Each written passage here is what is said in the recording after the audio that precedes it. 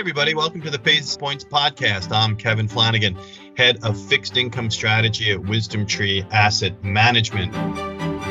Well, the appointment of Jay Powell to another 4-year term as Fed chairman and current Governor Lael Brainerd to vice chair certainly ushered in a different tone to the money and bond markets. Rightly or wrongly, these two arenas are now operating under the assumption that future Fed policy will tilt to a more hawkish stance. We haven't really seen any comments from Powell or Brainerd to suggest perhaps that a new hawkish stance is coming. Hey, but time will tell, right? And you have to think if this newfound belief proves accurate, bond investors are going to have very few options available to them in the fixed income universe other than strategies which mitigate interest rate risk. So let's take a quick look. How has the Treasury market responded over the last week? Typically when you're talking about Treasuries, all eyes focus on the 10-year yield, right? When you're discussing the rate outlook. But, my advice is to keep an eye on the part of the curve that's more closely tied to potential Fed rate hikes, or in fact, what the market seems to think could be coming down the pike with respect to the Fed funds rate, and that's the 2- and 5-year notes. And in each case, the Treasury 2- and 5-year yields have now established new high water marks for this year. They've moved back to pre-pandemic readings, and they have potentially moved to breakout mode to the upside when you look at Fibonacci technical analysis. So, that's the trifecta right there. And I think that's something that certainly needs to be watched very carefully.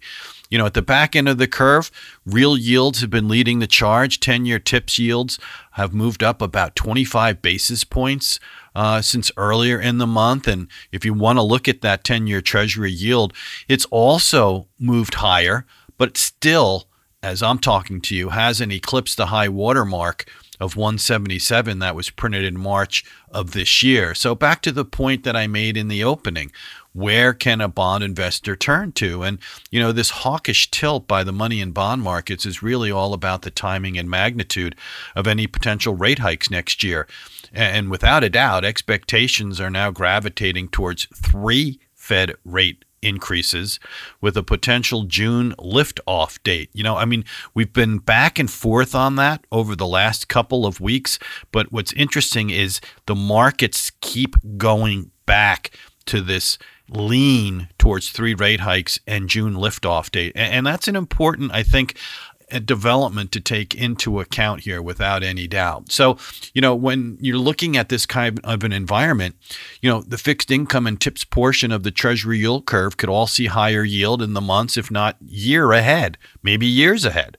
In other words, short duration and inflation protected strategies would still be vulnerable to rate risk. And these are two areas that investors often turn to. But there is one Treasury-based time-tested strategy which we have seen helps mitigate interest rate risk, and that are Treasury floating rate notes. And Treasury FRNs, they reset with the weekly 3-month T-bill auction. So in a sense, the yield floats up with the Fed during a rate hike cycle.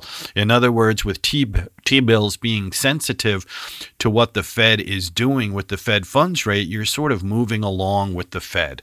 And we offer here at WisdomTree our floating rate Treasury fund, USFR, which offers investors a means to tap into this solution. So with Thanksgiving now behind us, we're moving into the Christmas and holiday season. You're going to see a lot of positioning now for portfolios for Q1.